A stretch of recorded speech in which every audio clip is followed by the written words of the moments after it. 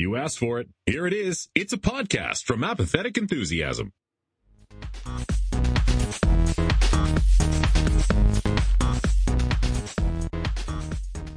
Bonus time. Bonus time. That's right. It's bonus time. Hey, this is Brandon.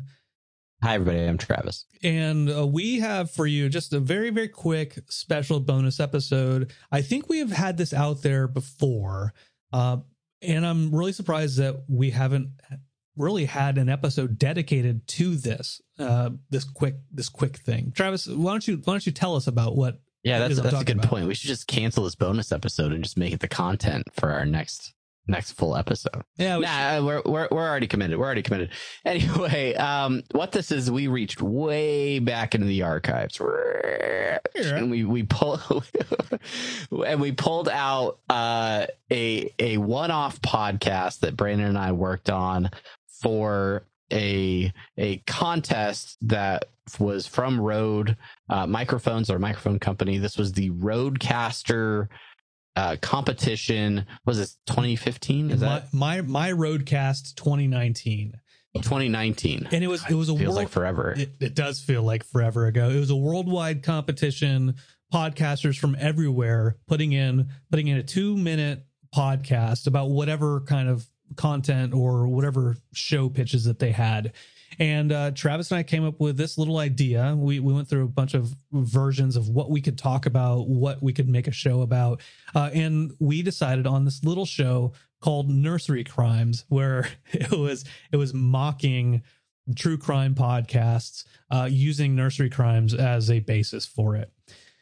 Yeah. So instead of just slinging out a 2-minute clip of Apathetic Enthusiasm or Interdimensional RSS, we decided to make something completely new, and we are now going to play for you our submission to the My Rodecaster contest. The runner-up, the podcast that got us second place in this competition. It got us the microphones that we're speaking on to this day, Yep. as well as some other awesome prizes. We can't thank Rode enough for selecting us and the judges, but we wanted to share this again with the world. So here is Nursery Crimes, the one and only episode from that contest. The one and only episode. Remember, runner up. We were runners. We were second place out of over 900 people. 900 Nursery Crimes. Here it is.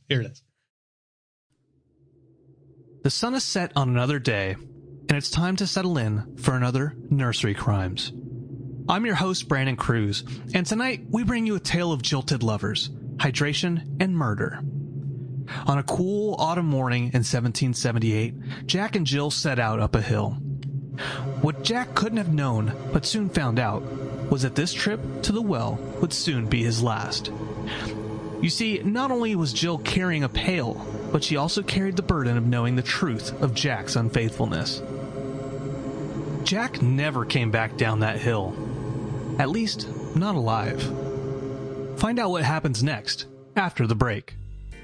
Tired of your old dirty mattress? Why not try out Me Mattress, the subscription service that ships you a soft, luxurious memory foam mattress every month. Use the offer code Nursery Crimes and get a free crib mattress on your first month. And now, back to the show. Welcome back to Nursery Crimes. After Jack's disappearance, investigators eventually turned their attention to Jill.